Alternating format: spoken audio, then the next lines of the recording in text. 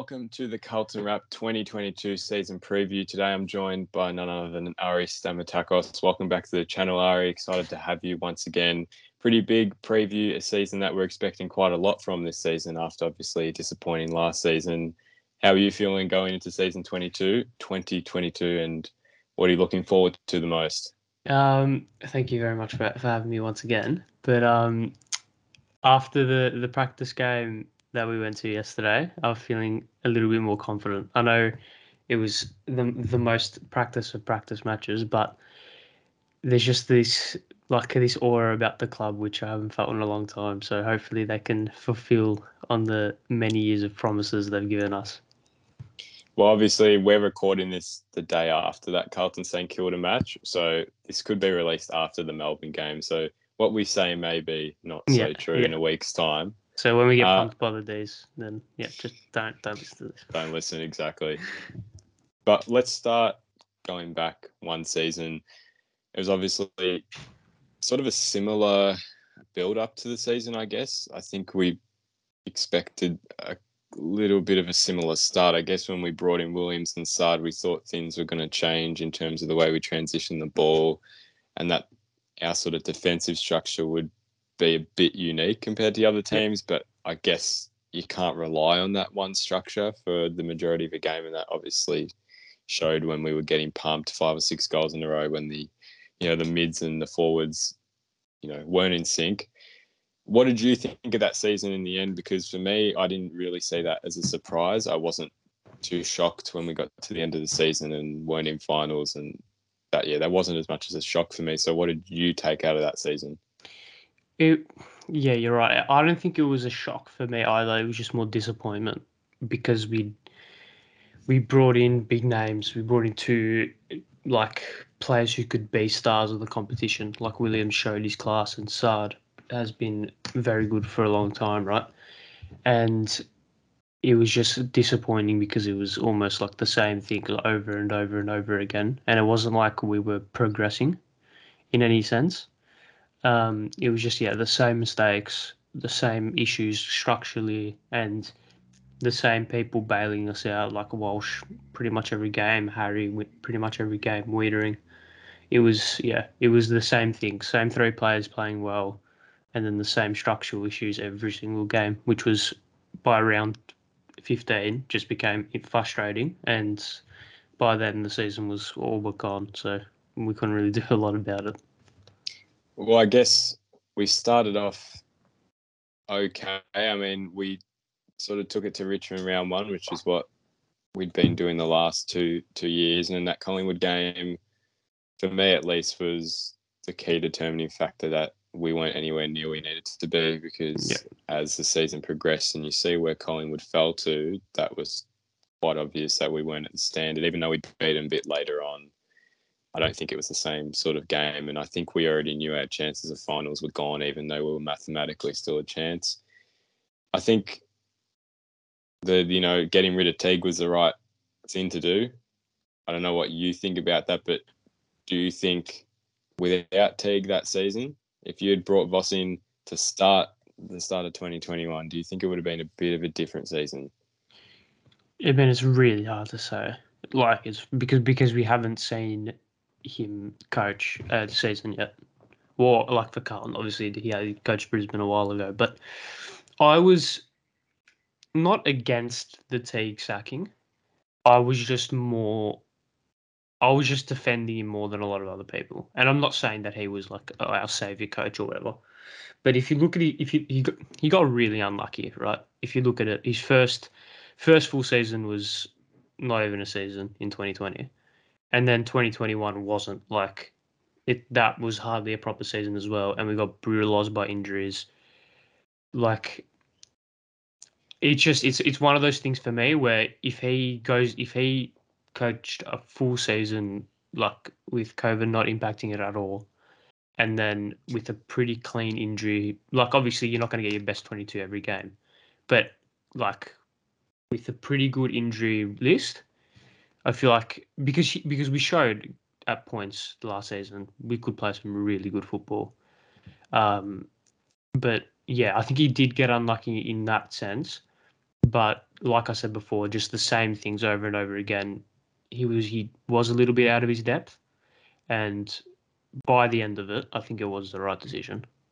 And I don't think that I like it. And on the Voss thing, it's hard to say. I doubt he would have done worse. Put it that way. Well, I think when we talk about, how you said about Teague, how he didn't really get a good run at it, which I agree. I mean, he came in the end of 2019. That was his really only normal season of coaching. 2020, obviously, hubbed the whole time. And then 2021, we were suffering with injuries. Do you think that impacted the players in terms of the culture? Because I think the way we see it was that he had such a poor run that equally the players had such a poor run because there was nothing to bounce off that he was getting, hurled at by the media for poor performances. The players couldn't really rely on him to spark any energy when I don't think he had any energy himself coaching that team. So what did you sort of make of that? Do you think there was a direct correlation between the players' culture and the coaching culture? Yeah, yeah, you bang on there. It was negative energy bouncing off negative energy, and it was just there was like nothing was going right. So there was no like spark to light the flame, and without that, we were just kind of bouncing in this like we're just like kind of plateauing as a football club in general. It was like we had this fall, and then from 2015 onwards, it's been a steady rise, obviously with fluctuations here and there. But from 2020 onwards, it kind of just felt that we plateaued. Maybe even 2021 onwards, we just kind of plateaued, and there was nothing that could, on the both the players' sense and the coach's sense, that could spark anything. And it was weird when you speak about the culture because from the outside looking in, the players all seem to get along pretty well. It's obviously it's a young list, right? So there's also like similar age brackets, similar like growing up, like they can relate to each other a lot more than perhaps other lists that we've had in the past, where it's been much more like split between the like. There's been a lot of players between like the 27 to 31 bracket, and then that's pretty much it. Um, yeah, I think culture is very underrated, like not underrated, but it's undervalued by most people. I think when you look at teams that have had success, especially from out of nowhere, like Richmond, when one season they were rubbish, the next season they were like winning the flag. It's because they just built that culture and they built that us against them mentality where it's all of us, all 22 players are fighting for a cause, right? I just don't think we had that in 2021. It was kind of a free for all when we were playing. There was no cohesion. Well, I guess I sort of, thought about this right now that when you talk about teams who have had that quick culture change, and I was just thinking like membership wise, every year we get something like a quote or something about them coming, whereas maybe I'm wrong to say this, but I feel like I haven't heard that much about those sort of quote thingies this year, which sort of shows that they're not feeding into that pressure, relying on one type of quote to lead them into the season. That at least if there's expectations, they're setting them within the club, not Yeah. whatever the board wants to set or, marketing, etc. So I think, I don't know, but do you think that's a positive thing? I see that as something that is growth for a team that has often just, given in to those type of things in the past to live up to those expectations. Yeah. I think the less obviously you want to hear talk about your club, right? And you want to hear confidence that yeah, we expect to play finals, right? Because you don't want to, like, you don't want Michael Voss to come out and say, "Oh, we're just going to be competing" or whatever, like Boland used to say, right? But like not having this massive like market, yeah, like you said, marketing slogan or this like phrase that oh we're coming or whatever, like can you smell what the Blues are cooking or whatever, like stuff like that. It's just about keeping it in house, and the more you keep it in house, the more it bounces off each other. It bounces off the walls, and it cultivates that energy. And the less the media know about our expectations, the less they can speak about it. So for me, that's only a positive. It is, and I guess it's nice to not have to stick to anything that has been presented to us, and we can at least have a bit of an open mind. We'll move on to now the key personnel changes, coaching wise. So obviously Teague was departed and Voss came in from Port Adelaide as an assistant. So he's now become our senior coach. Aaron Hamill came back. Well, he was at the Blues originally, went over to the Saints, and now he's come back. He's our backline coach. Ashley Hansen, forward line defensive coach. I'm not too sure about him. I know he played at West Coast during that premiership era, which is important. You always want that experience. Tim Clark, midfield coach. Luke Power, still there, head of development. So he was there last year. Daniel O'Keefe, development coach in the midfield. Bruiser's still there as a ruck coach, which I really like. I like previous rucks staying in the role. Aaron Greaves, coaching innovation manager, and Torrin Baker, development coach. So those are not all of them are changes, but a couple there are new faces. So it's quite a new group, which from a player perspective, is that a scary prospect, having to completely learn new culture values, I guess. Tactical implementations are different. Is that a scary process, or is that something you can at least be excited for, knowing that there's change coming? I think, yeah, like anything, like change is always scary to some extent, right?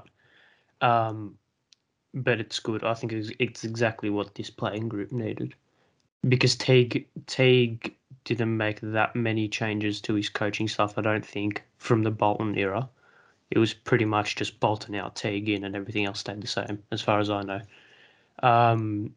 So just fresh faces, because like we said, I think we just plateaued, and there was no spark. Whereas new coaching staff, new tactics, new models, new values can light that spark. So yeah, I'm happy with. Obviously, I don't know, like I'm not too clued up on the quality of every one of these coaches, right? But new faces is better than having the same old rubbish, to put it frank, that we've had for the past decade, pretty much. Yeah, that is true. I mean, let's talk a bit about Voss quickly. We know him more for what he's done as a player, and we honestly probably don't. I don't remember anything from him playing, so we don't even. We just know and have heard of what he did as a player, and I guess experience-wise, someone who knows what the winning culture is like. I mean, a three-peat team has happened twice over the last 20 years, so that's quite rare. He's come over from Port Adelaide. He did start at the Lions in, I think, 09, and he was there until 2011, and he made finals within the first year where they beat us in that elimination final, and I think from there on they sort of declined. Yeah. And a lot of people sort of have looked at that and judged him off that, but I think that Lions side was quite poor, and it was falling apart because most of those premiership guys, well, they either were retiring and the new guys were coming through. So I'm not really going to look too much into that. He has been at Port Adelaide for the last couple of years. I don't know how long he's been, but he must have been there for quite a while. He's obviously been under a system that has worked for Port Adelaide since at least the 2019 period onwards, making the prelims the last 2 years. How important is that for a group that hasn't tasted finals? And I don't think there's any player left that was in that 13 final apart from Ed Curnow, I think. But yeah, what do you think about that? Is that really important? Will that make a really big difference? Yeah, 100%. And just quickly on Voss at Brisbane, I don't think anyone should take anything from that at all, because that was pretty much a decade ago. He was coaching his mates. Like Brown was in that team, Black was in that team. It doesn't work. That dynamic doesn't work. And he moved literally from playing to coaching, like that. So we shouldn't take anything into that. Like we shouldn't look at that as some sort of barometer, right? But his stint at Port, is very important, because he's got he already had expectations as a player, right? Now he's been at Port, he's been in a system that's been through finals, been through prelims. He has expectations like no one else, right? So it's not only the knowledge that he got from it, and the experience in terms of playing finals, how to coach through finals, but also what to expect and how to get there. It's all good to be like, all right, guys, we need to play finals, but if we don't know how to get there, then what's the point? Whereas Voss knows how to get there because that Port side, again, I don't know exactly when he came in, right? But it was kind of from like 2016, 17, 18, it was this slow rise. 19, this slow rise, and then 20 bang prelim, 21 prelim. That he knows that process to some extent anyway. Well, what I've liked seeing, at least what we've got from the media team, his comparison and sort of that openness to describe the relationship he had with those Port players compared to our players. I think he compared, Sam Walsh to, I think, the likes of Boak.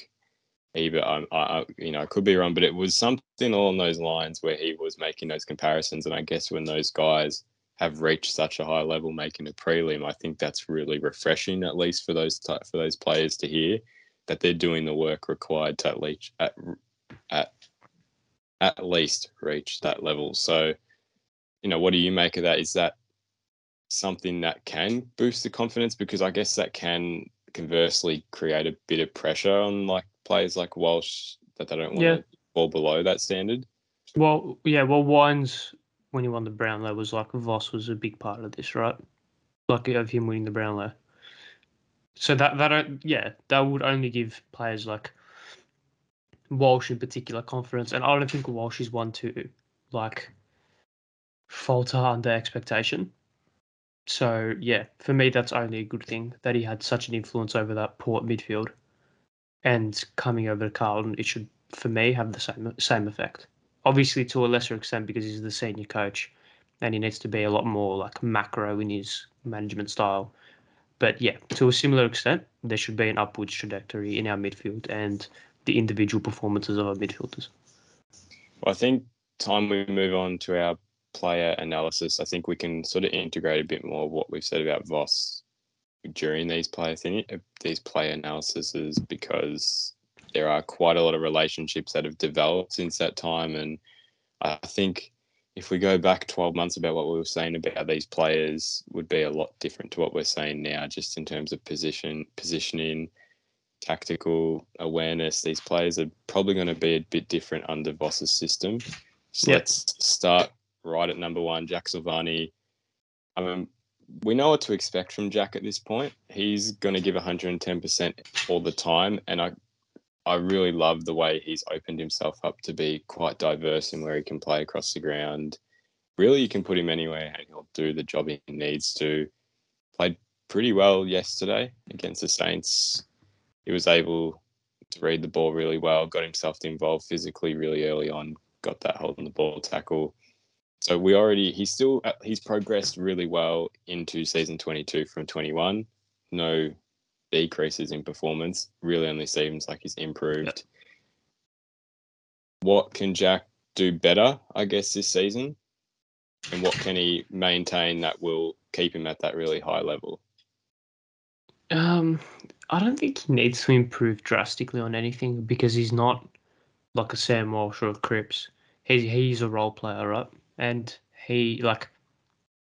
that's not saying that he's a bad player at all, because you need role players, and he can do his role wherever it is very well. So there's nothing for me. Probably just like adapting to scenarios a little bit quicker. That's for me the only thing that he needs to fix. Yeah, well, I mean, yeah. I'm interested to see whether Voss will play him as a follow-up ruckman during most of the year. I guess I'm not sure if DeConing's meant to be back round one or not, but I'm assuming it's going to be Pitternet as your main, of course, and then Jack as a follow-up. So I guess when you're down a couple of forwards, whether you take the risk of putting Jack in the ruck if Pitto's off, or you lose a tall forward in a sense. So where do you see him playing most of his footy this year? I don't think he'll be in the ruck, purely because of, I think he played there last season out of necessity. And I think Harry will spend more time in the ruck because Charlie's back. Yeah, I don't necessarily see him playing the ruck. I can see him playing in the midfield a little bit if we need a big body, and other than that, he'll float off half forward. I think, and that's what Yeah. I think his best position is. But yeah, Jack can pretty much play anywhere. So I'll ask this for every player. So starting 22, yes or no? Absolutely, Yep, and lock. yep, definitely a yes for me. Number two, Paddy Dow. I'll start with what I think because personally, I'm a little sick of Dow purely because of the amount of time he's had in our system and the sort of, I guess, lack of development, you could say. I guess he has improved, but not to the extent someone who went that high in the draft should be having after 3 or 4 years. And I guess with a poor culture, poor system, it's harder to develop. But look, when you're constantly bouncing in and out of the twos, I just don't think. Well, time is really running out at this point. I Yeah, think it's this. I was lenient last year, but this year it's it. I don't think if he doesn't play any more than I'd like to say 5 or 6 senior games, you need to get rid of him. Personally, I just don't think he's an asset for our midfield unless he plays well. yeah, Because if he doesn't play well, he doesn't do exactly. anything at Yeah. all. So what? Yeah, what do you think with Paddy? What's your? I mean, I guess we're pretty similar in our views, but where will his best football come if he does get a role in the seniors? It's consistent. The consistency is his biggest thing.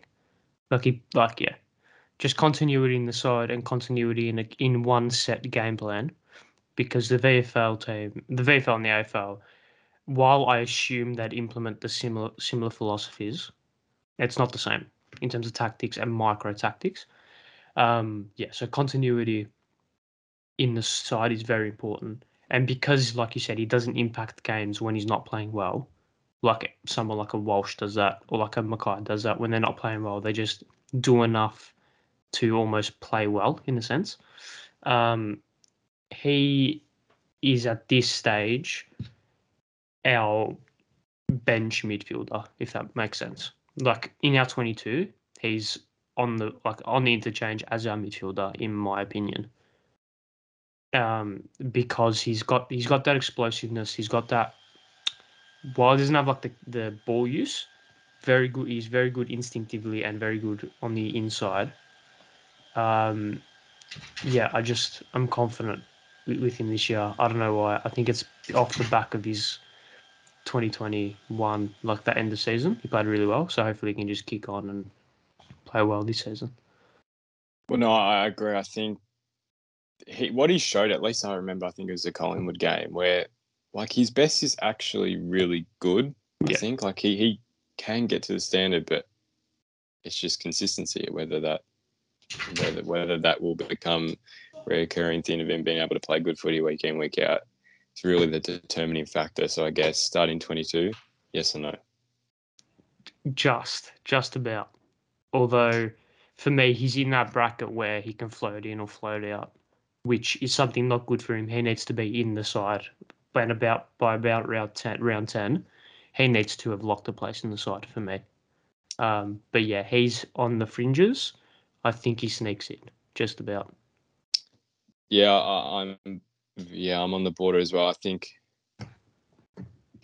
it's only sneaking in if he plays consistent footy. I think because I think about it this way, I wouldn't put him in against someone like Richmond. I think he's a major liability in that midfield who will get outrun and just. Yeah, So that's why I think he's really going to have to show something consistently in the VFL. Otherwise, not for me, unfortunately.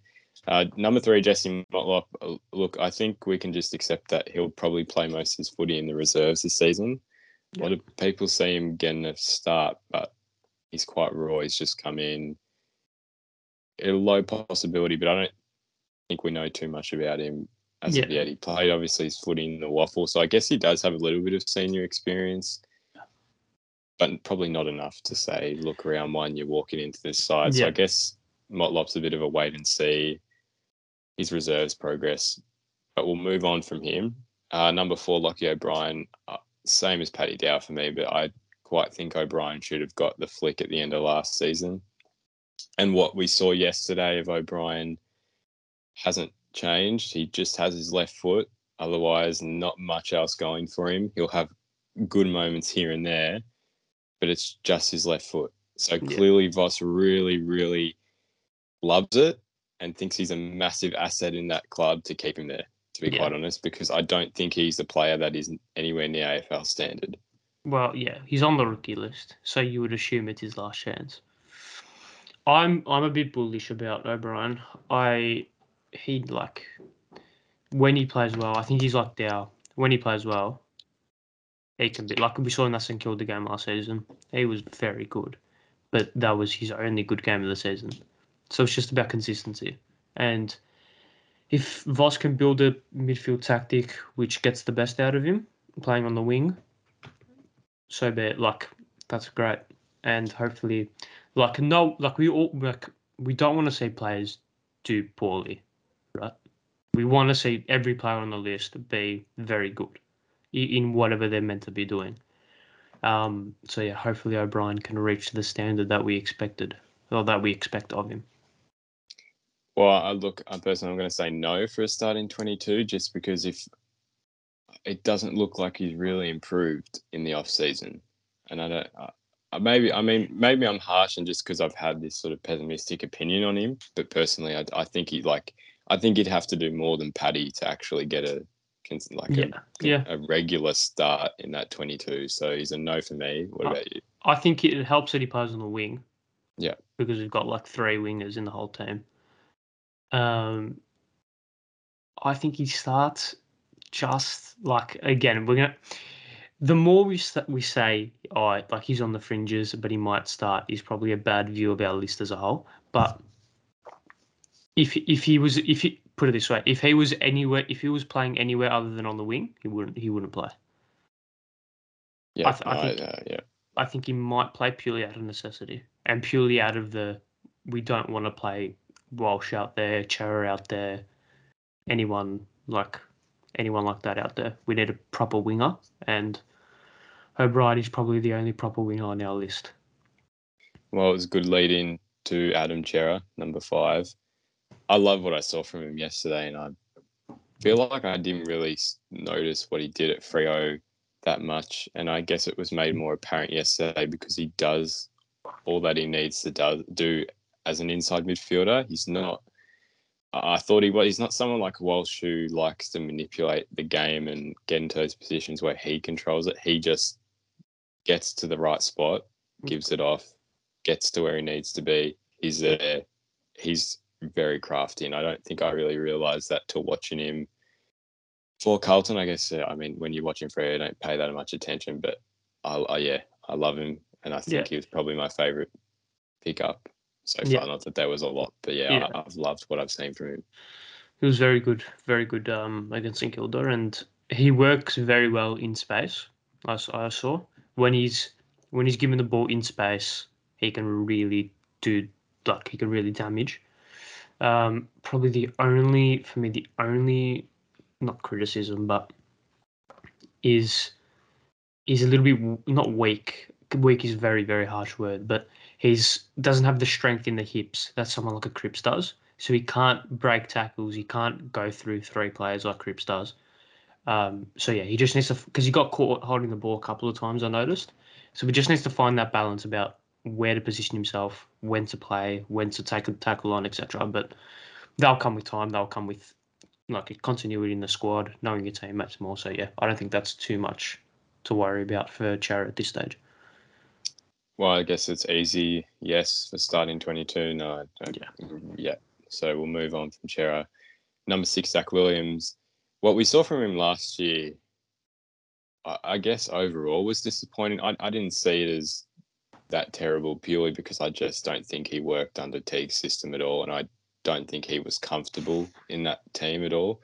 So I wasn't too concerned with what I saw from him because, like, even what we saw yesterday, he looked much more comfortable in the role he was playing, and it seemed like he enjoyed being on that halfback flank instead of just being known as the halfback flanker. You've got to make those runs. You've got to find that kick. I think he manipulated the way he played a bit better, and think his teammates are actually starting to understand his running patterns a little bit better, whereas last year it didn't seem like there was a lot of cohesiveness with the patterns that were going.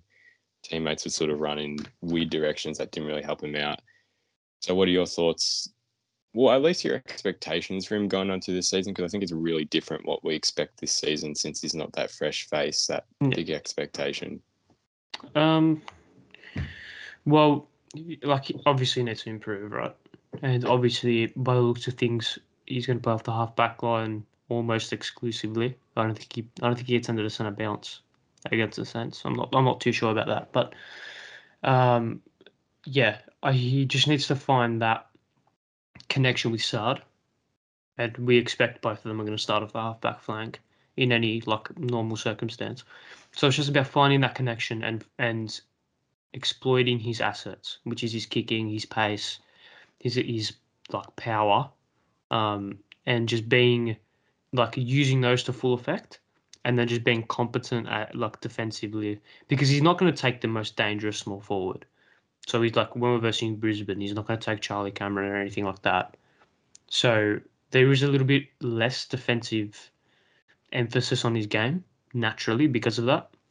But yeah, hopefully he just needs to improve, and I think we all think he will, because a new coach, new regime, fresh start, he'll kick on in 2022, and yeah, he'll start, he'll play every game that he's fit. There's no worries on that end for me. Well, yeah, he's a start in 22 for me. I think we're just hoping he plays consistent footy, but at least consistent footy that he enjoys playing. Yeah. That's sort of our main thing for him. Number 7, Matt Kennedy. I'll let you start on this one. Tell me what you want to tell me about him and what you expect. Yeah, Matt Kennedy. I loved Matt Kennedy's, especially his second half of the season. In probably apart from Walsh and Mackay, he was our best player from like around 15 onwards, around 16 onwards. He just kept going and going and going, and he was that midfield help for Cripps that we lacked, or that we thought we had with Setterfield, and then he kind of dipped off, unfortunately, in 2021. He proved to be that big body. Now with Hewitt, I don't necessarily think he needs to be as good as he was, because now he's got help. And then like everyone can help each other and work around each other. So I'll throw back at you. What are your, like, where do you see him sitting at about around 15, around 16? Where do you see Matt Kennedy being in terms of the holistic view of the squad? Well, he should be. He should be in that squad every week. Personally, That's what I think. Whether he plays inside, as an inside midfielder, I don't think he needs to anymore. I think I want to see him play that 2019 style where he was just leaping at it and just being really demanding with the space he was running into. I mean, a game that sticks out, I think it was, I think I remember the Adelaide St Kilda games 2019 where he was just there and he was making an impact. He's someone who will take the load off Harry and Charlie, I guess, in that forward line. And I think we've got a lot of creative players, at least smaller forwards that can make a lot of space this year. I haven't really seen that for a long time. I think we've had a lot of forwards that, jam the space, whereas I think you got people like Martin, Fisher, Kennedy. They are like really good runners. So Kennedy for me has just got to stick in that half forward line.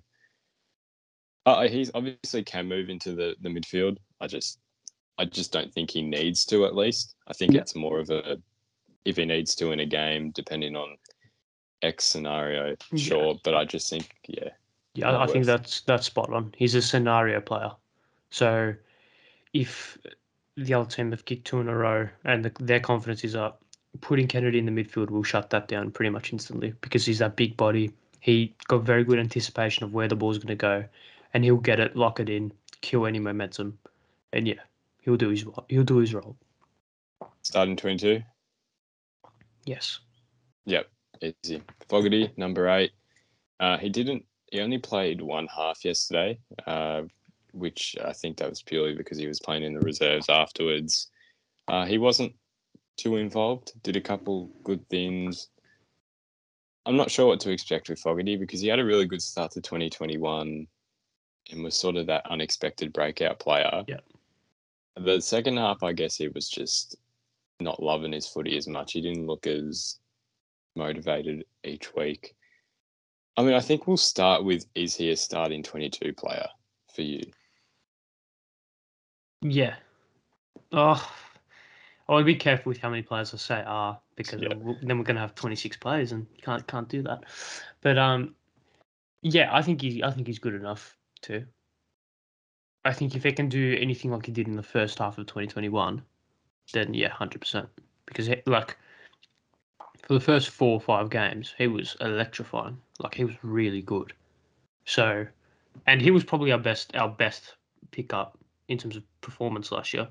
I know he petered off towards the end of the season and he got dropped, but for a player who hasn't really had a consistent run at Geelong, coming to a new team under tumultuous circumstances to an extent, he did more than his role.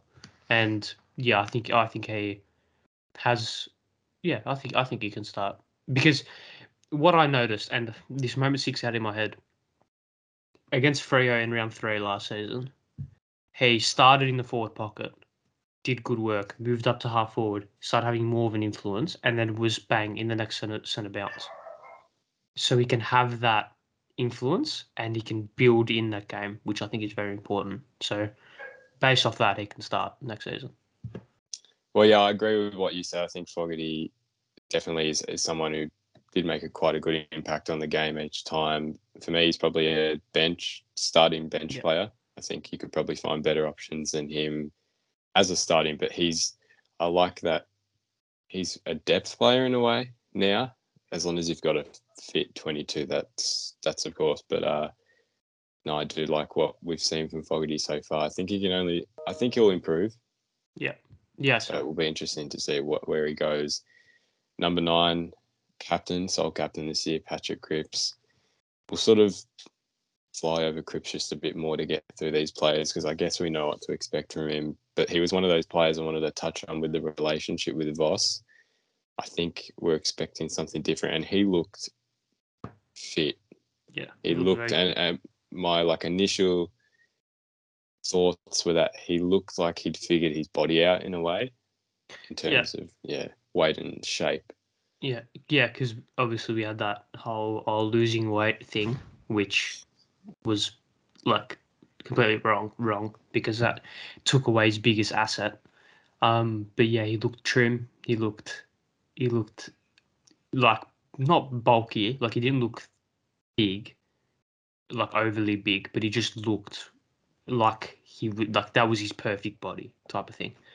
So yeah, hopefully Voss will know how to get the best out of him, because he's a Brownlow medalist, 3-time premiership player, playing in obviously a little bit different players, but similar role, similar.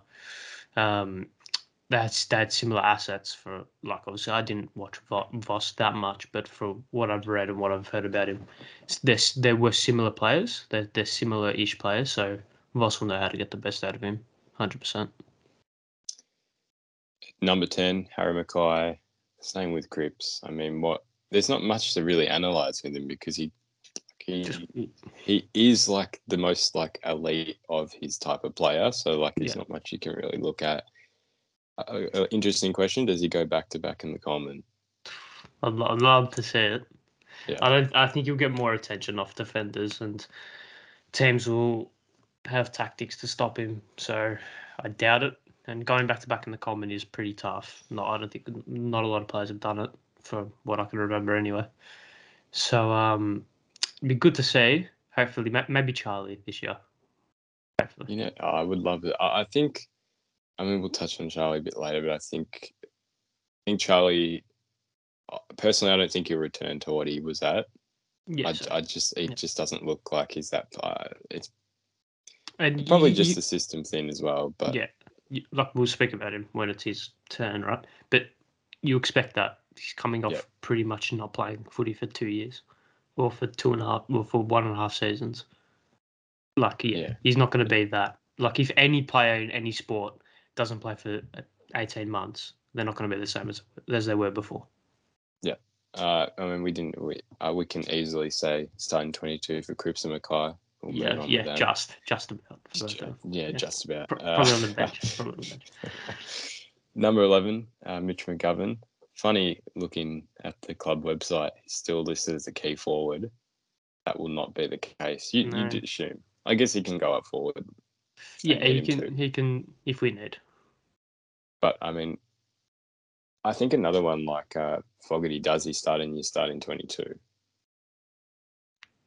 Yes, yeah, as a defender. Yeah. I think if he was playing as a forward, probably not. Not yeah. But as a defender, yes, out of necessity, you could say. But I thought from the St Kilda game, he played well as a defender. He didn't do anything, like, he didn't play bad. And for his first proper outing as a defender against an opposition, it was a pretty good start, in my opinion. Well, yeah, I agree with what you said. I think he played well. I think well is the right word to say, because he didn't play insanely great, nor was it a bad performance. But with Mitch, where do you draw the line in terms of performances for him? Because I guess the problem with him transitioning into a new role is that, like, how long do you give him to solidify that spot? Because I guess you can't say, oh yeah, round one you had a shit performance, you're out. Yeah. Well, I guess it'd be circumstantial, right? If like round 1 to 6 he gets dominated, he's like his direct opponent kicks 4 every game, then yeah, right, fair enough. He's just not, and it's not him being a bad footballer. It's just him not fitting in that role, which is completely fine, because not every failed forward has to be an elite defender. So yeah, but I don't think that'll happen. I think he'll play pretty much every game as that third intercept defender. But it's probably about just if we at the end of every game, if the first talking point is, oh, Mitch was bad or Gov was not up to it for a consistent period, then that's probably where you're like, okay, this hasn't worked. But I don't think that'll be the case. I back him in terms of his ability, because I feel like he might suit being a defender a little bit more. I don't know. Is that where you're sitting on him as well? Well, I've always had this thing that, and I sort of started when that 2020 game against St Kilda, where Jaron Geary went up to the forward line and completely gave us a bath, because I think that I guess if you're a forward, you know how to defend much better because you play that role. So I completely like the fact that he's playing in the back line, because I think there's no one better to read a forward's play than a previous forward. Yeah. But I think with McGovern, it's very, like, it's instrumental that he plays well, because I think we'll know straight away whether it was worth the change or not. I think it will be very obvious. So I'm a bit worried, because if it doesn't go the right way, then I guess we have Lewis Young, but I don't think he's as developed yet. But I think he will maintain a spot. I'm still wanting to see against a couple different teams. I guess Melbourne will be a great indicator, because we've got that exact comparison with Jake Lever. Yeah, we can literally compare their games, because they're going to play pretty much the same role. Yeah. So it'll be good to see. So I get we sort of both starting 22. I'd say yes. But I think you can move him out quite easy if he doesn't stand up to those expectations. Number 12, Tom De Koning. I mean, we'll leave injury-wise whatever's going on with his shoulder, because I think he'll play most of the season anyway. I've always liked him from when he started. I think he's shown he's got the class to become quite a good ruckman, and even pushing forward, I like that he can really switch just like that. Yeah, going from the ruck to the forward line. Yeah, it's his Matthew Cruiser 2.0, in my opinion. Obviously, different players in some senses, but also very similar players in others. So with Cruiser at the club coaching, hopefully as much knowledge can be passed down to Tom. And yeah, for me, he's starting 22 when fit. Does he play alongside Pitternet? I think if possible, yes, because Tom can go forward more than Pitto can, but Pitto isn't a slouch going forward. Like we saw last season, he went there at times and he had a little bit of an impact. He's a big body, especially if Harry's off the ground or something like that. Then yeah, so I think Tom. I like where Tom's game has progressed, especially from last season. I think he got better as he played more and more games.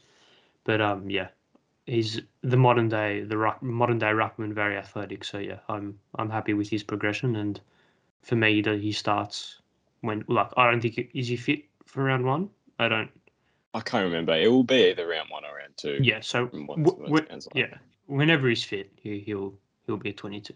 He'll be But I starting did 22. see him before the game yesterday. He was out there doing tap work just before it. So obviously he's We'll see where he goes. Yeah, and he's starting 22 for me. Number 13, Liam Stocker. I mean, we've sort of loved seeing him progress. He's so fun to watch, and I think he's just sort of bursts out of the blocks. I'd love to see him start. I think he should, at least. Where do you stand with him? He will. I think he's the archetypal Michael Voss player, in my opinion. That he's a prick. Pretty much say it like that. Like you hate to play against him, but when he's on your team, you absolutely love him. So yeah, when hopefully the ankle injury, there's no setbacks in rehab, and then when he's fit, he'll play. Yep, I agree. I don't think there's much more to add for him. I think it's just a matter of time before he really establishes himself as a consistent 22 player. He was sort of already reaching that stage at the end of last year, so I guess it's just building on that this year. Liam Jones is still on the club website, awkwardly. So we'll move on to Sam Doherty, number 15. I've been really confused with Doc because I'm actually not sure what to expect this year. Yeah, Sam. So I'm not sure whether it's... Yeah, I'm not putting any expectations on him. Yeah, because I think we'll... Yeah, his health is infinitely times more important than football, right? So I think we'll just sort of leave Doc because we know what he's like anyway as a player, so it's not like there's much to comment on. His experience is set in stone as a player. Yeah. So number 16, Jack Carroll, one of our pickups from the 2020 draft, I think. So he played most of his season. Well, he had a shoulder injury, I think, at the end of 2020 that he didn't actually start playing till the middle of 2021. I watched him in the reserves at the end of the year, and he stood out. He's very, very gritty. He's very physical player, likes to read the play outside the contest and make those little connections through the middle of the ground. He's definitely put on some muscle in the off season, what we've seen on those pictures. Yeah. I think personally he's not a starting 22, but that's not because of his ability. It's just a development thing. Yeah. There's probably just players more experience ahead of him. So hopefully he can make his debut this season. It'll be good to see. There's been a lot of hype around him. So yeah, he won't start unless obviously there's injuries. But yeah, hopefully in the resis, the VFL gets a proper season and then he can progress through there. Because he's still only 19, so yeah. He was the youngest in his draft group, so I think he must be the young. Well, he's not the youngest anymore in the group, but still a lot of time for development. Number 17, Brody Kemp. He played forward yesterday, which I'm still not too sure if that was a permanent change or it was just a no Harry. Let's just try something out. So I'm very confused how to analyze him in that way because I'm not actually sure what. I don't even think he walks into our 22. But yet again, same like Carroll, he's still just got development, but he's still got. You can tell he's got it. And I like what I saw from the Port Adelaide game. Very good leap, able to impact the contest when it comes down into our defensive 50. Yeah. So I'm liking what I'm seeing. At least it's good signs. You could much better than saying, oh look, you don't know, he might not do that well. So we'll move past Kemp. Sam Walsh, is there anything to say? There's not much to say. Or He'll do his job. Brownlow Walsh, right? Brownlow. Correct. Brownlow. Should have won it last year. Yeah. Or Brownlow Cripps, maybe joint winners. Joint winners. And then Kerno Mackay, joint Coleman. Imagine that. Oh. And yet we'll still finish like 11th somehow. There's some sports bet on that right now. Imagine. There is something on that. Yeah, but we'll move past Walsh. We know what he's going to do. He's a starting 22 in any team. Corey Durden, number 19. Terry Degani's favourite, obviously, sponsor. I liked what I saw from him. And even I remember as well, I saw him in the reserves, and he really takes the game on. And someone that I think will be quite like Betts-esque in a way. Yeah. I can see that a little bit. So I yet again, another fringe player is just going to stay in the reserves, which I think injuries will be the only way he comes in, but he's definitely on the right track. Yeah, in my opinion. Yeah, like he'll be 21 by the time the season really gets underway. So he's like, and playing that small forward role, he can come in if there's an injury, and he knows his craft. Like he knows what he needs to do. So he's only going up, and he doesn't need to play 20 odd games a season, especially this season. So yeah, he'll be right playing in the reserves for a bit. Number 20, Lockie Plowman. Floor's all yours because you love Plowman. So go ahead. I don't love him. I love Sam Walsh. I don't love Lockie Plowman. All due respect, Lockie, but I like him more than a lot of other people because I think he's so underappreciated in most circles. And what for me is frustrating about the response to him is every player makes mistakes. Even Sam Walsh makes mistakes. I know that's a shock to some people, but he does, right? But for whatever reason, whenever Lockie Plowman makes a mistake, it's always amplified and by everyone. And yes, he makes a mistake. He's playing in defense. That's just the nature of the beast. When you're in defense and you make a mistake, it's probably going to cost your team a goal. But I just think he's very, very underappreciated by most people because he can shut down a lot of good small forwards. And yes, he'll get beaten on occasion, right? Because Charlie Cameron will beat any defender if he like on his day. Same with Tom Papley, same with Liam Ryan, same with anyone, right? But against 90% of small forwards on 90% of every game, he'll win that battle, in my opinion. And he's also got a bit of size about him, so he can play taller if needed. Although I don't like him there, but if absolutely needed, he can. So he's starting 22 for me. Is that for you as well? Yeah, no, he is for me. I'm similar to what you think, and I think, like you said, the hate comes off just only his mistakes. I think people forget he's, like you say, he's a very well-minded player. He knows how to read the play really well. And I think that's a lot more important than making a couple of mistakes a game because, yeah, like you said, like how many defenders have a good day on Liam Ryan, Tom Papley? Yeah, exactly.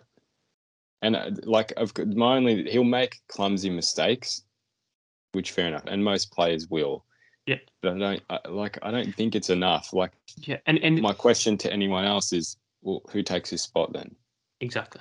We saw Stocker try to take his spot, and he got killed against Ryan, Papley, and someone else. He got murdered in those games that he didn't play in the middle of the last season. And I just want to touch on obviously why he didn't play those games was that game against Hawthorn. That incident with Jaeger. That I was so happy when that happened. Not because he got suspended or anything like that. Because there's been so much talk about him being soft, about being him weak and all this stuff. And for him to run through Jaeger and Mira like he did, I loved it. It was great. Yeah, no, I remember being right in line with that play as well. And just I was sitting on the wing and it was kind of like I just saw two players go bang. It was great.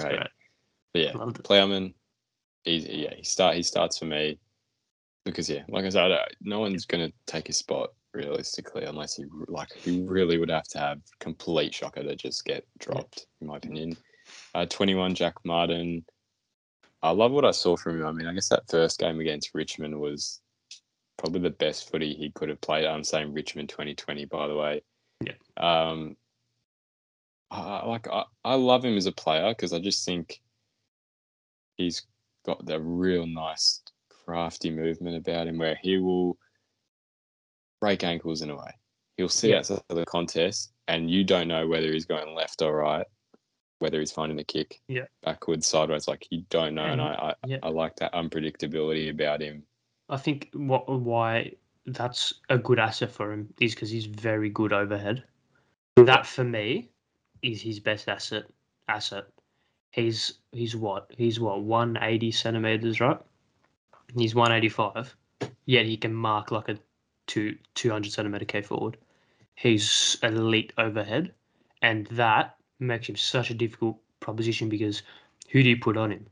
Do you put someone slightly taller? Because in that case, if the ball goes to ground, Martin will have him. Yet if you put a small defender on him, he'll kill him in the air. He just needs to find that consistency, and then if he does, he'll be very very dangerous for us. 22 for me, 22 for you.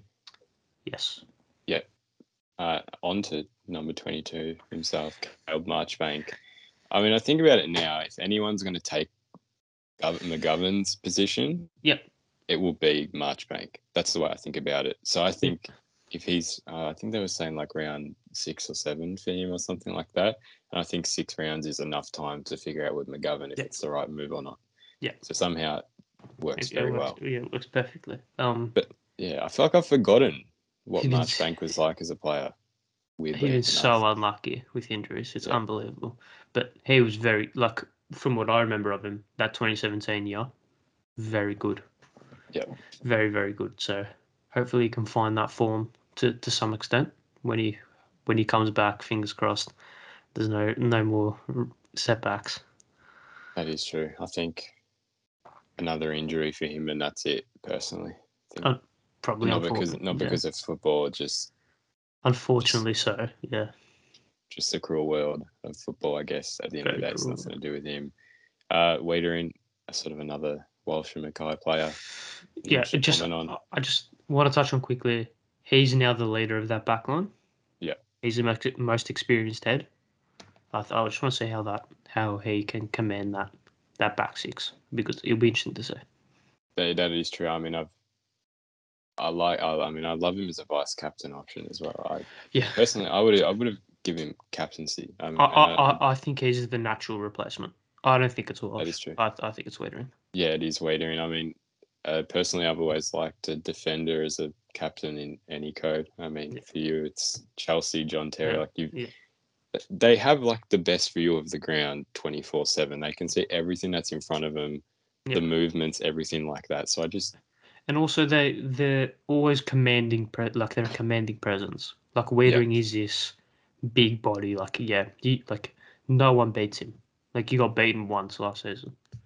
No one beats him. So yeah, it's very easy. He's a 22 for both of us. Nick Newman, number 24.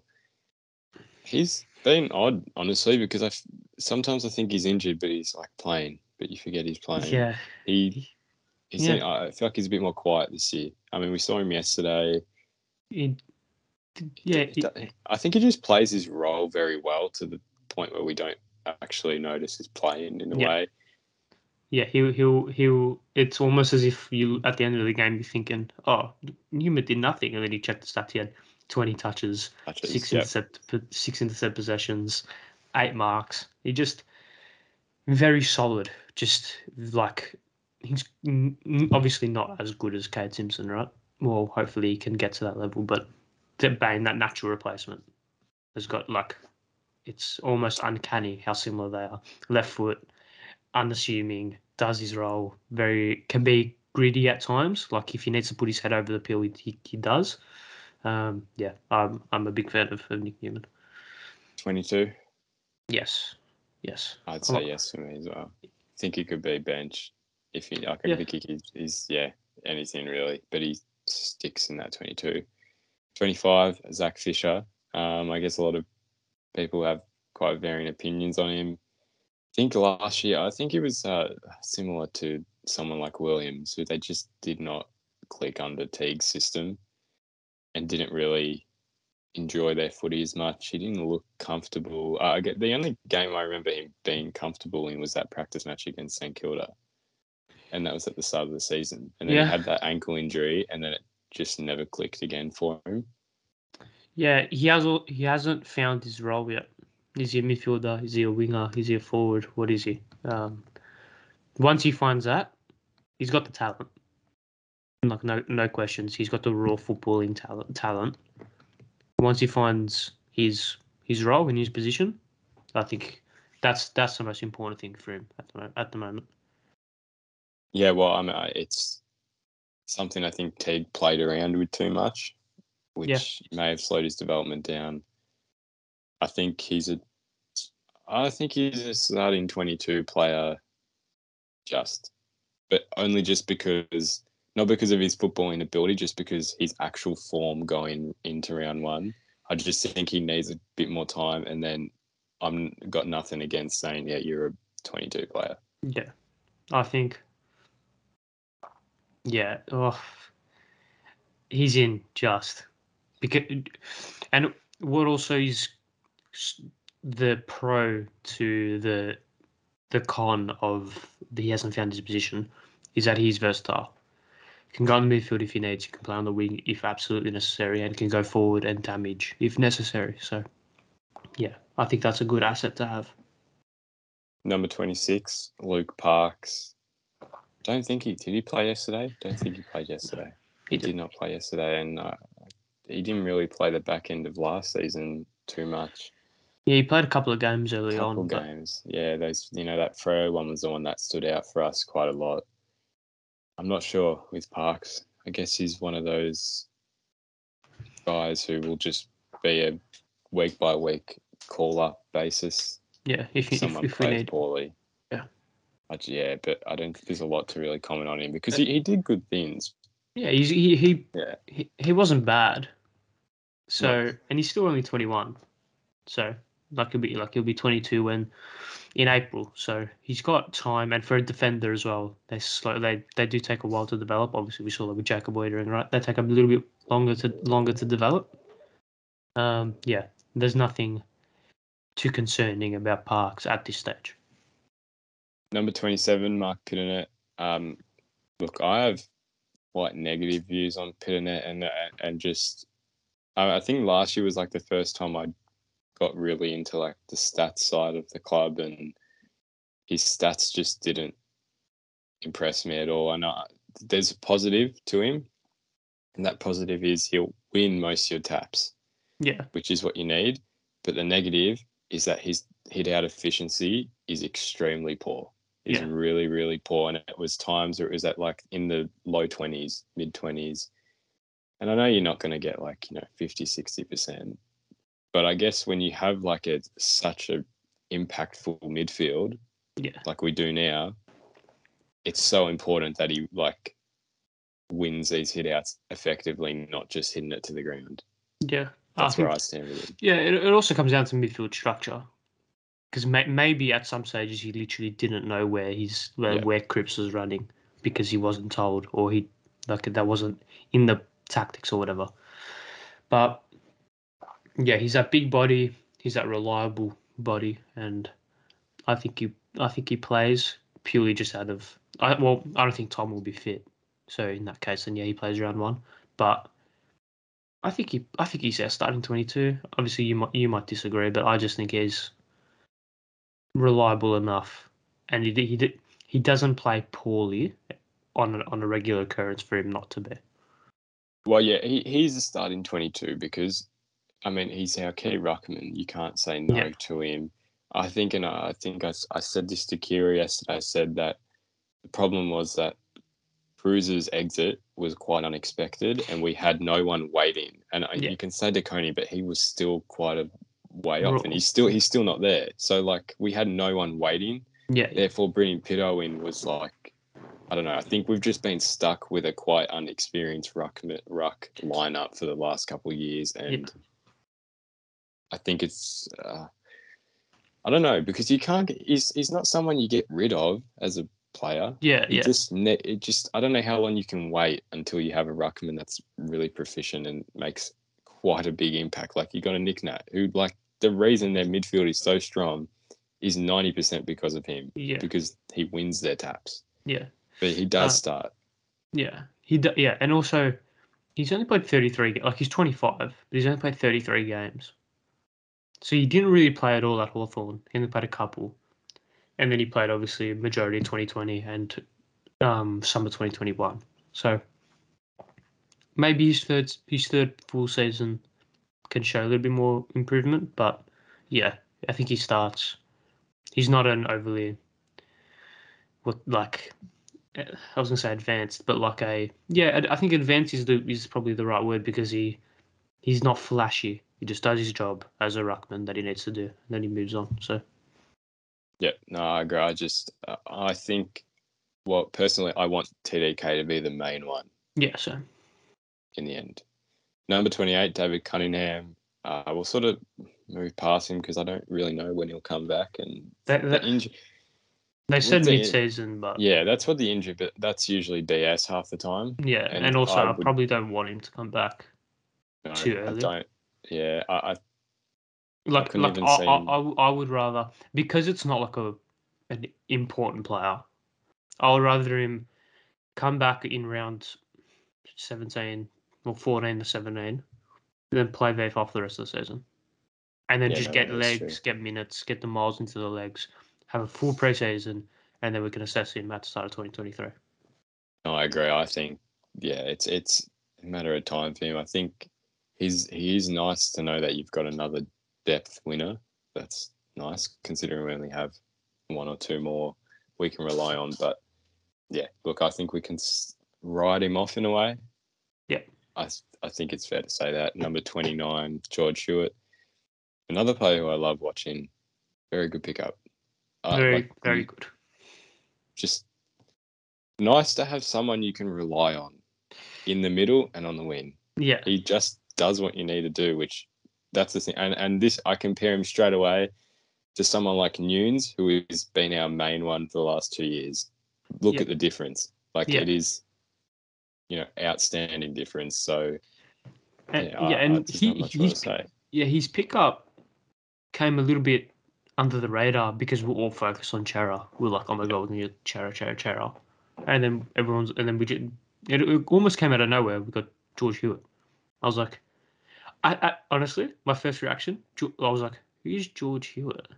And then I looked, he had 13 tackles in the elimination final or whatever it was. I was like, oh right, because he's similar to like Newman. You don't really notice him. Yeah. But he just does his job, just does his role. He'll be great. I'm excited to see what comes out of him. 22 double yeses, I'd assume. Yep. 30, fan favourite, Charlie Curnow. Like we sort of touched on before, I don't think we're expecting anything what we got. I think he's a new player, in my opinion. We're looking at a different Charlie Curnow.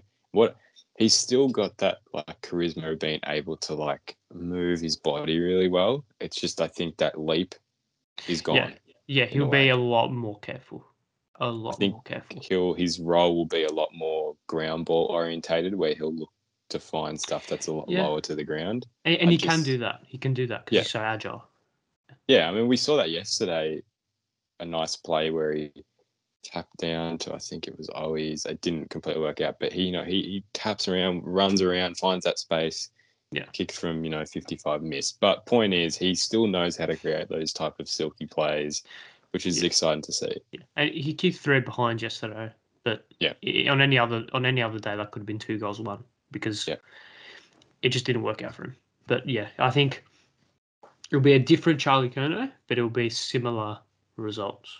Yeah. And I think the difference between Charlie and Harry is your like over a 5-game period, he'll kick like 2 goals, 3 goals, 2 goals, 2 goals. Whereas Charlie will kick 7 one game, have 1 the next, 2 the next, and then he'll kick 5. He's a little bit more up and down with his performances, but that's just him as a player. And you sacrifice the 1 goal game for the 7-goal game the week before. Completely true. Starting 22, yep. Yep. 31, Tom Williamson. I guess what I saw yesterday, and I sort of thought I was a bit confused that he wasn't put up on the win a bit more. I think Voss obviously might not see that in him. Yeah. I think maybe we sort of overestimated the actual amount of time he'd get up there just purely because of our situation at the moment. Yeah. With the lack of winners at the moment, but he's still impressed down back. I think seeing that he's seemed to bulk up a bit more, which now he doesn't even look like a win player for some reason. Yeah, that's what I noticed. I looked at him yesterday. I was like, oh, he's filled out big time. Like he's a lot, not even just like muscly, just bigger. Yeah, like he just looked like a bigger person. So yeah, that's and if he's done that, that's obviously for a reason, which probably means he's going to be a little bit more defensive, I assume, because the more weight you put on, the less pace or explosiveness you have. I'm no biometrics expert, but I assume that's how it would work in most cases. So yeah, maybe a little bit more of a defensive role for Willow in 2022. 22? No. Really? In that. Interesting. Okay. He's probably on the fringe. He's Yeah. probably your 20th to 26th player, but he doesn't get in for me. I think. Interesting. Oh, he might start round 1 because Stocker's not fit, but assuming obviously everyone apart from like your Cunninghams are fit, right? Because we can say that about anyone. Assuming all the short-term injuries have recovered from, I don't think he plays. But it's interesting. Yeah, but I think he will crack into the side because he has that hunger to play. So, yeah. Yeah, no, I agree with you to an extent. I think he just starts, and I think more of a bench starter rather than an 18 player.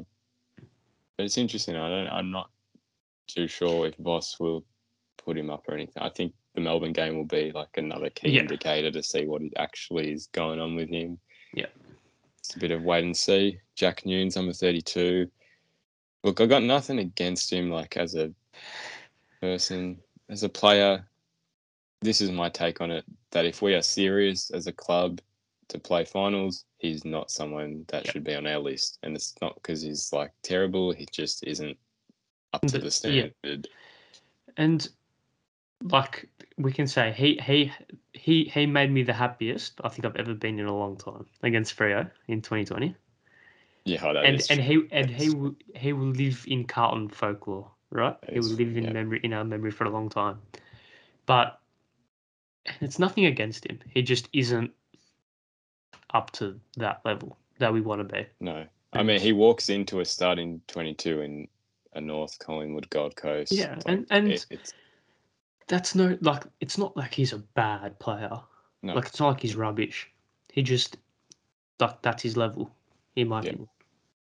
So I think that's he's a starter. It's starting 22 is a no for me. Yeah, so I don't think he starts. But like he's at least like an option that he can play. Yeah. His role if you really need to. It's like if he plays 10 games a season, or if he plays 10 games a season, you'll know from 9 of those 10 games he'll give you a 6.5 minimum, 7 out of 10. Yeah. And I have confidence in him to do that over 10 games, sporadically throughout the season, then 22 throughout. So yeah. Number 33. It's got Lewis Young as 33, but I think is that his number? Let's assume it's his number. Let's just talk about Lewis Young either way. And honestly, there isn't much to talk about him. I have no clue about him. Yeah, I'm not too cleared up on him either. So I think it's and I think a lot of people listening will be the same. So we'll skip over him. Yeah, so from what I know, he's a little bit more lockdown defender rather than intercept. So it's him and he's battling for Oscar McDonald's role. rather than Mitch McGovern's, from what I know of anyway. Number 34, Sam Philp. I mean, I think we can agree he's going to play his role in the reserves, but he's yet again one of those, we talk about, who was it? We were saying players like Camp, they'll just keep progressing. It's a development thing. I didn't mind him yesterday against the Saints. Did you? Yeah, no, he was. I mean, I watched back some of the game, and he actually created 3 of our 5 goals in the first quarter. Yeah, he's very crafty. Yeah, he knows where to go. He knows where to get into those spaces. But it's it's just a development thing. I mean, you can't. It's nothing against. Oh no, he can't play. It's just there's just ultimately players that will. Yeah, he's still only 20, so yeah. Ed Curnow, yet again, we'll start with, is he a 22 player? Oh, it's very tough. It's very, very tough now. Yes. I think. And I don't personally know my answer either. Yes. I'll give him the benefit of the doubt and say yes, because he's reliable. He's the most reliable of the whole squad, in my opinion. And we know what we're going to get from him. It's not like he's reliable in terms of overall performance. He's reliable in terms of what he's good at. He's really good at, and what he's not, he's not. So we all know disposal efficiency perhaps isn't his strength, but he'll get you 30 touches a game between that mark. And EG is a really good player at getting the ball and getting it forward, which, you'd rather pinpoint someone from outside 50, but especially in scrappy games when you just need to get the ball inside 50 as much as possible, he's one of the best at it. Yeah, I mean, I'd say yes, only because I don't even really know how many players I've said yes to so far. Yeah, same. It's weird. So, I think it's I don't know, it depends who I've already said yes to, because I think you got to compare him, I think, at the same time to other players of similar type, because he may be in a best 22 players, but is he the best 2 in the role sort of thing? Well, it's him and George Hewitt. Yeah. We play similar roles, and if Voss wants to play 2 of the same player, then he plays. If not, then Number 36, Josh Honey. Another one where I liked what I saw. He played at the back end of the season. He played yesterday. No, he didn't. No, I don't think there so. were a lot of small forwards. Yeah, it was interesting to see. Maybe he did, but maybe I just didn't recognize it without the hair, without the mullet. But yeah, Josh Honey. Yeah, he's probably just another development thing. But I'm liking that we have a lot of options in the reserves that can really push for a spot, and they'll come in and make an impact. If I don't know, one of our, say, Silvani goes down, right? Knock on wood, he doesn't, right? But if he does, and Josh Honey comes in, I think most fans will be like, all right, fine, good. Yeah. Yeah. Which is relieving, because we haven't had that, the luxury of having a reserves guy come in and you don't know, we at least know they'll perform, and at least an 80% chance. 37, Jordan Boyd. He didn't impress me yesterday, to be quite honest. Yeah, he was a little bit, I was going to say nervous, but he didn't look up to it, did he? Yeah. I just think he's much more underdeveloped than probably the most underdeveloped, and Alex Murkov, which we'll touch a bit later. But and he's 23, right? So he's got he not does much longer. Yeah, it might be his last year. It's a bit. Then, to be fair, he didn't get picked out of the post-season draft. It was just a mid-season pickup. I think it's just wishful thinking. See what you can make out of him, a Marlon Pickett sort of thing. But I think it's a very low chance of those type of players making it through anyway. 39, Oscar McDonald, another one of Terry's favourites. It's so weird because he played. What did he play the first He played round one and then he had that back injury and he was Yeah, out for like the whole season. the whole season. And When it now was he's meant to be playing like as a defender. 6 or 7 weeks he was meant to Yeah. be out apparently, and Well, now he's our second best. Well, second best. He's our second key defender, and he played there at Melbourne. And he played more than serviceable there. I think if you speak to most Melbourne fans, I'll say, yeah, he was good enough. Like maybe not good enough to be in a premiership team, but I'm not sure a lot of people would say, I don't know, Jacob Bowie would be a lot of in premiership teams at the start of this season. So yeah. you never know, and it's about structure. So I think he played well yesterday. He did his job. He kept Max King pretty quiet.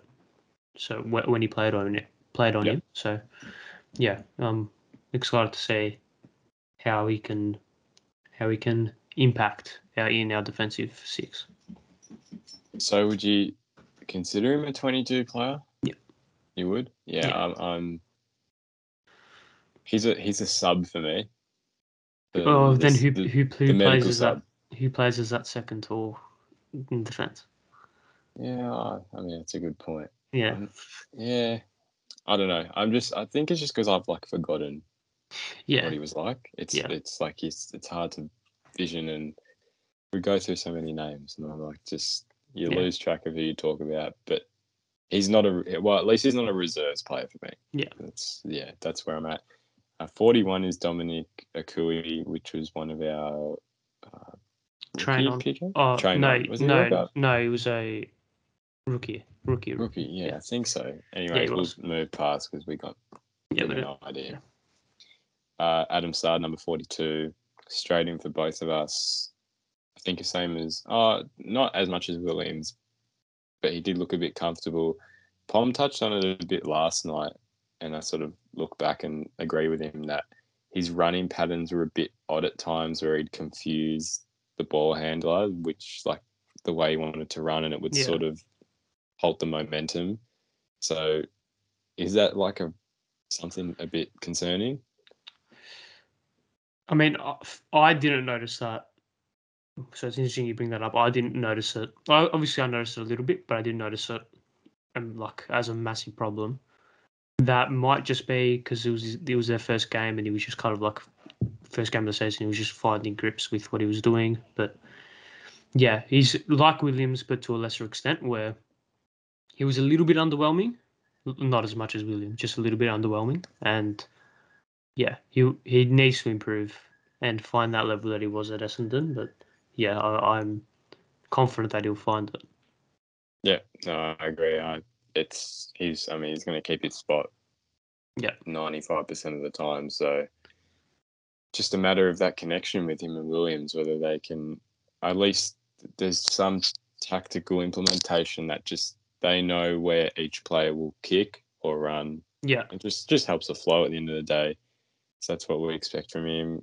Number 43, Will Setterfield, my personal favourite. yeah. I'll let you take the floor. I mean, to be fair, I was very, very lenient with him, and I thought, oh look, it's just Teague. It's just Teague.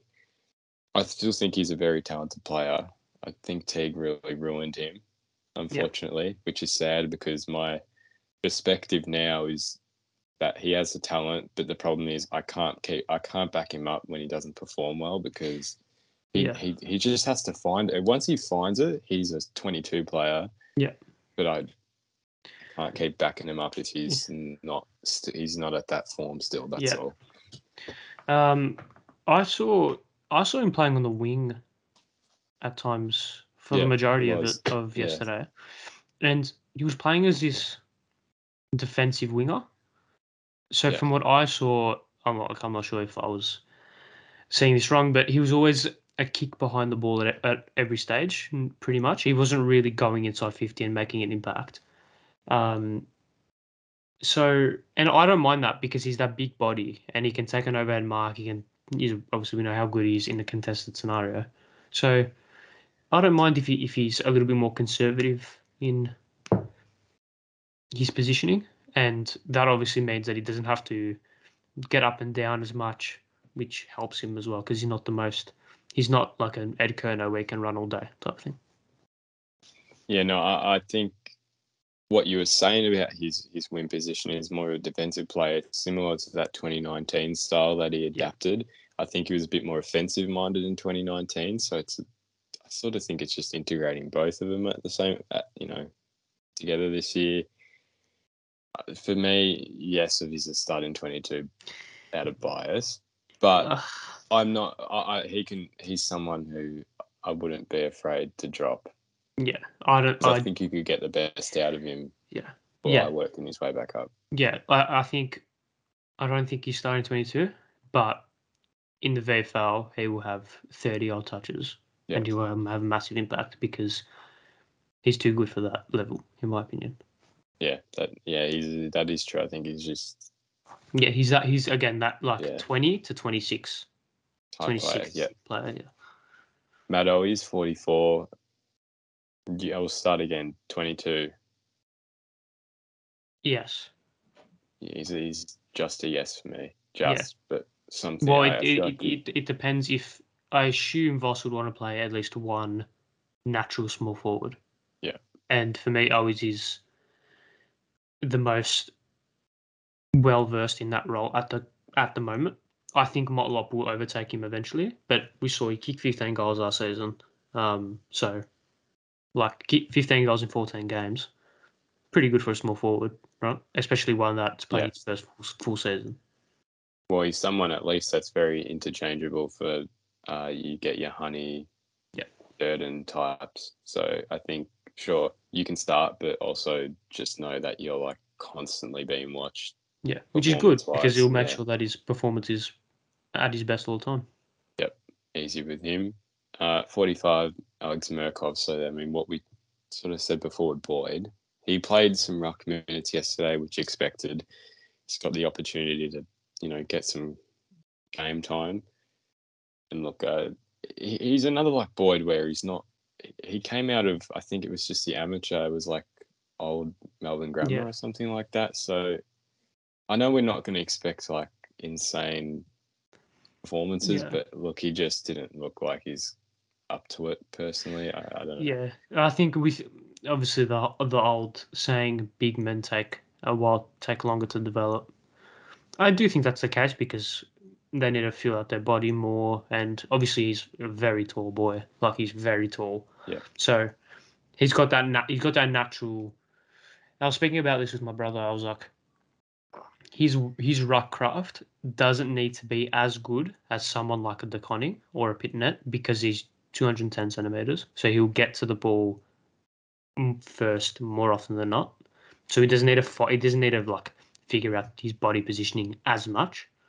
Obviously, he still needs to, but yeah, he's got more chances than Boyd for me. no, yeah, I can, yeah, yeah, I can agree with that statement. I think it's. I'm interested to see how long the club will give him. I don't Yeah, know whether they'll put 2 or 3 more years in, or they're sort of just watching how this year goes. I think if he performs well in the reserves the whole year, they'll give him 1 more year. yeah, But yeah, otherwise, yeah, yeah. there's not much for us to really comment on, just purely because it's one game. But I'm not sure whether he'll play against Melbourne. I say he I don't think would. he will. I feel like if DeConing's not there, he might just get a call up. Yeah, maybe. I'm not. I think they're still extended squads. Oh, okay. 26, Okay, then possibly. yeah, then he probably will. It's all Yeah. about the con. Yeah, if the Connie doesn't get up, then yeah, I remember agree. last year, the St Kilda game, we had, I think there were 2 players that came on after half time. So I think it's extended squads, possibly, It which might be. hopefully, because then you get at least another Yeah, yeah. look at him. Last one on the list, Matt Cottrell. Uh, yeah, he's another one who I don't know where he went as a player. He's I don't. just gone off the radar a little bit. He's probably the only player on this list which I just don't rate, Yeah, I mean that's quite fair. I'm not some. and it's I don't harsh. know. It's He harsh, just doesn't. but I That just like it's one of those Nunes guys and Nunes players where it's like, okay, look, if we're serious, is he in that team? yeah, definitely not. He's not. And with And Nunes will give you a 6.5, 7 out of 10 every game. Koch will give you a 5. yeah, that's yeah, so that's Look, and the thing is, he won't even push in from the reserves, unless he really, which it just won't happen. Yeah. So that's where we sit with him. So that's our player review done, and now we move to the last part: expectations. This is varied dependent on who you talk to. We want finals, yes. It's just given that every team wants finals. I think we're not. Let's set our maximums and our minimums in terms of ladder position. Okay. And if I had to say a max, I would say 6. If I had to say minimum, 10th. Are you saying minimum in terms of like where you think? The highest we can go and the lowest we can go. Minimum 11th. Max 5th. Where I think we'll finish 6th. Where I think we'll finish is, it's so hard because my whole guess comes off what happens in round 1. So I'm going to give you my 2. Round 1 win, 7th. Round 1 loss, 10th. Okay. Purely based off that. No pressure. And because it is no pressure. Well, it's just what we've seen. We haven't beaten them in that game in literally 10 years. They don't go anywhere. Yeah. So, look, it's the history tells you that you got a higher chance that it won't happen. I guess benchmarks. So, I mean, we talked about this in the fixture analysis, but it's hard to predict the season because teams change. People predict the ladder off the 2021 form, and it's as if it's going to last 22 rounds, which it's not. So when we get to round 10, let's say, for example, we're 4 and 6, but we're only a game off the top 8. Are we happy with that, or are we not happy with that? No. I think because we shouldn't compare ourselves. I think fans will, and I know I definitely will. We could be 1 and 6, but if for whatever reason we're 1 game out of the 8, I'll be like, but we're only 1 game out of the 8. Like, we're still fine, type of thing. But we, as a club, I don't think they will. I think they will just look at their results, and if they're 4 and 6, they won't be happy with that. So, yeah. Well, I think a realistic benchmark, and you'll probably agree, is at least after round 3 or 4 to stay above 0.5. Yeah. That's, I think, because I know it's not always, you're probably going to drop one game under, 1 game over, as you go along. But I think it takes away the whole who you're playing scenario. Yeah. You just want to stay above 0.5 because realistically, what's 0.5? That's 11-11 at the end of the season, and 11 wins at least sneaks you into 8th, I think. It could. 10 wins does sometimes. So it's if you get 11. So it's like, my theory is 13 locks you in. 12, you're a good chance. 11, you're teetering. 10 wins, you'll be lucky. I think 11 or 10, it's percentage based. I think that's how that's sort of how you look at it. And then another thing I said to you, it's just home games. You win your home games. Yeah. Done. I mean, it's not always going to happen, but that's quite easy. And it's unfortunate. It's a benchmark to set. Yeah, it is a benchmark. And I mean, it's unfortunate that we don't have it like, European soccer leagues where it's a home crowd. Like you're not sharing a ground. Yeah. So it's not always going to be that type of advantage, but it's, your members that have got their section to themselves. So I think like West Coast have that. Yeah, they do. That's a team, and they win those games. Yeah, like if they play 11 home games, you'd think they'd win at least 9 every single season. Yeah, that is true. Couple last tips and predictions. Leading goal kicker. Harry Mackay. I'm going to stick with Harry as well. Who's taking out the disposal count? Like an average or like total? What was that? Sorry. Like an average per game or total? Yeah, we'll say average. Okay. Assuming, okay. Walsh probably. I'm gonna say Hewitt. Yeah, I can say that. I think he just gets his hand. Hewitt or Chera. I think one of the new guys. More Hewitt. But I think someone who just. Yeah. He's one of those who was saying that you look at the stats later on, you just think, oh, geez, there's no way this guy had that many touches. Who's leading the tackles? Who's going to be the main man? George Hewitt. George Hewitt. Yeah.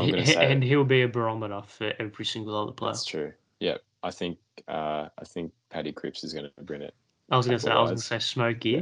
Smokey Patrick Cripps, yeah. Paddy Cripps.